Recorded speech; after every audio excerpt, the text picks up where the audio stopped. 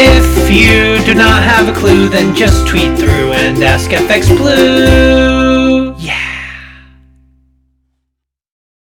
Hello, good morning. It's Monday the 22nd. I'm FX Blue and this is the market brief. So Rishi Sunak is looking to boost consumer spending, but after public sector net borrowing ballooned to 55 billion in May, he also needs to replenish the nation's coffers. VAT is a great little earner for the government, providing 138 billion quid last year, but Sunak is considering reducing VAT to encourage spending. It'll be a short-term fix, no doubt, and he'll probably need to look at taxation to help balance the books as the time will come to pay that furlough piper. Against the dollar, sterling broke the 125 support, falling to 123.50, and the market looks forward to phase 3 of lifting the lockdown. This cuts social distancing to 1 metre and allows pubs and restaurants, and barbers for that matter, to open from July the 4th. I've got my Barnet booked in at Bad Dogs and Englishmen on July 5th, and I can't bloody wait. Sharpen your scissors, boys. The days of the homebrew haircut are behind us. We open this week around 123.75 against the dollar and 110.55 against the euro, ahead of manufacturing and services output data tomorrow. Over in the US, we saw the vast chasm between Trump and reality yet again with his rally in Tulsa.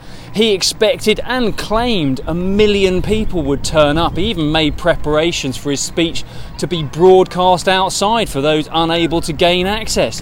What we saw was one large serving of humble pie and a lot of empty seats for dear old Donald to address. The final count was around 18,000.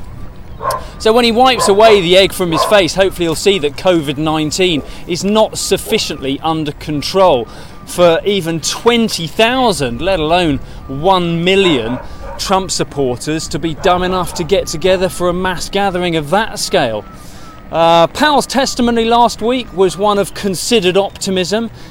He's satisfied with the Fed's approach so far, but he predicted a long road to recovery that's more likely to be counted in years rather than months. The Fed remains in wait-and-see mode ahead of next week's non-farm Thursday. In the Eurozone, Friday's summit was supposed to see the recovery funding plan agreed and possibly even signed off. However, no decisions were made and the issue was kicked firmly down the road. The inability of the EU to make decisions is making the EU a bit of a laughing stock. Meanwhile, in Spain, they've decided to go it alone. They've opened their borders to UK tourists without imposing any quarantine.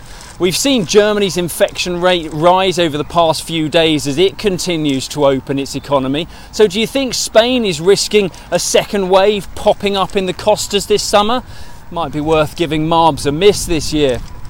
Last week, euro dollar failed to break resistance at 113.50. It fell back to a low of 111.70, and we kick off the week a little higher around the 112 mark.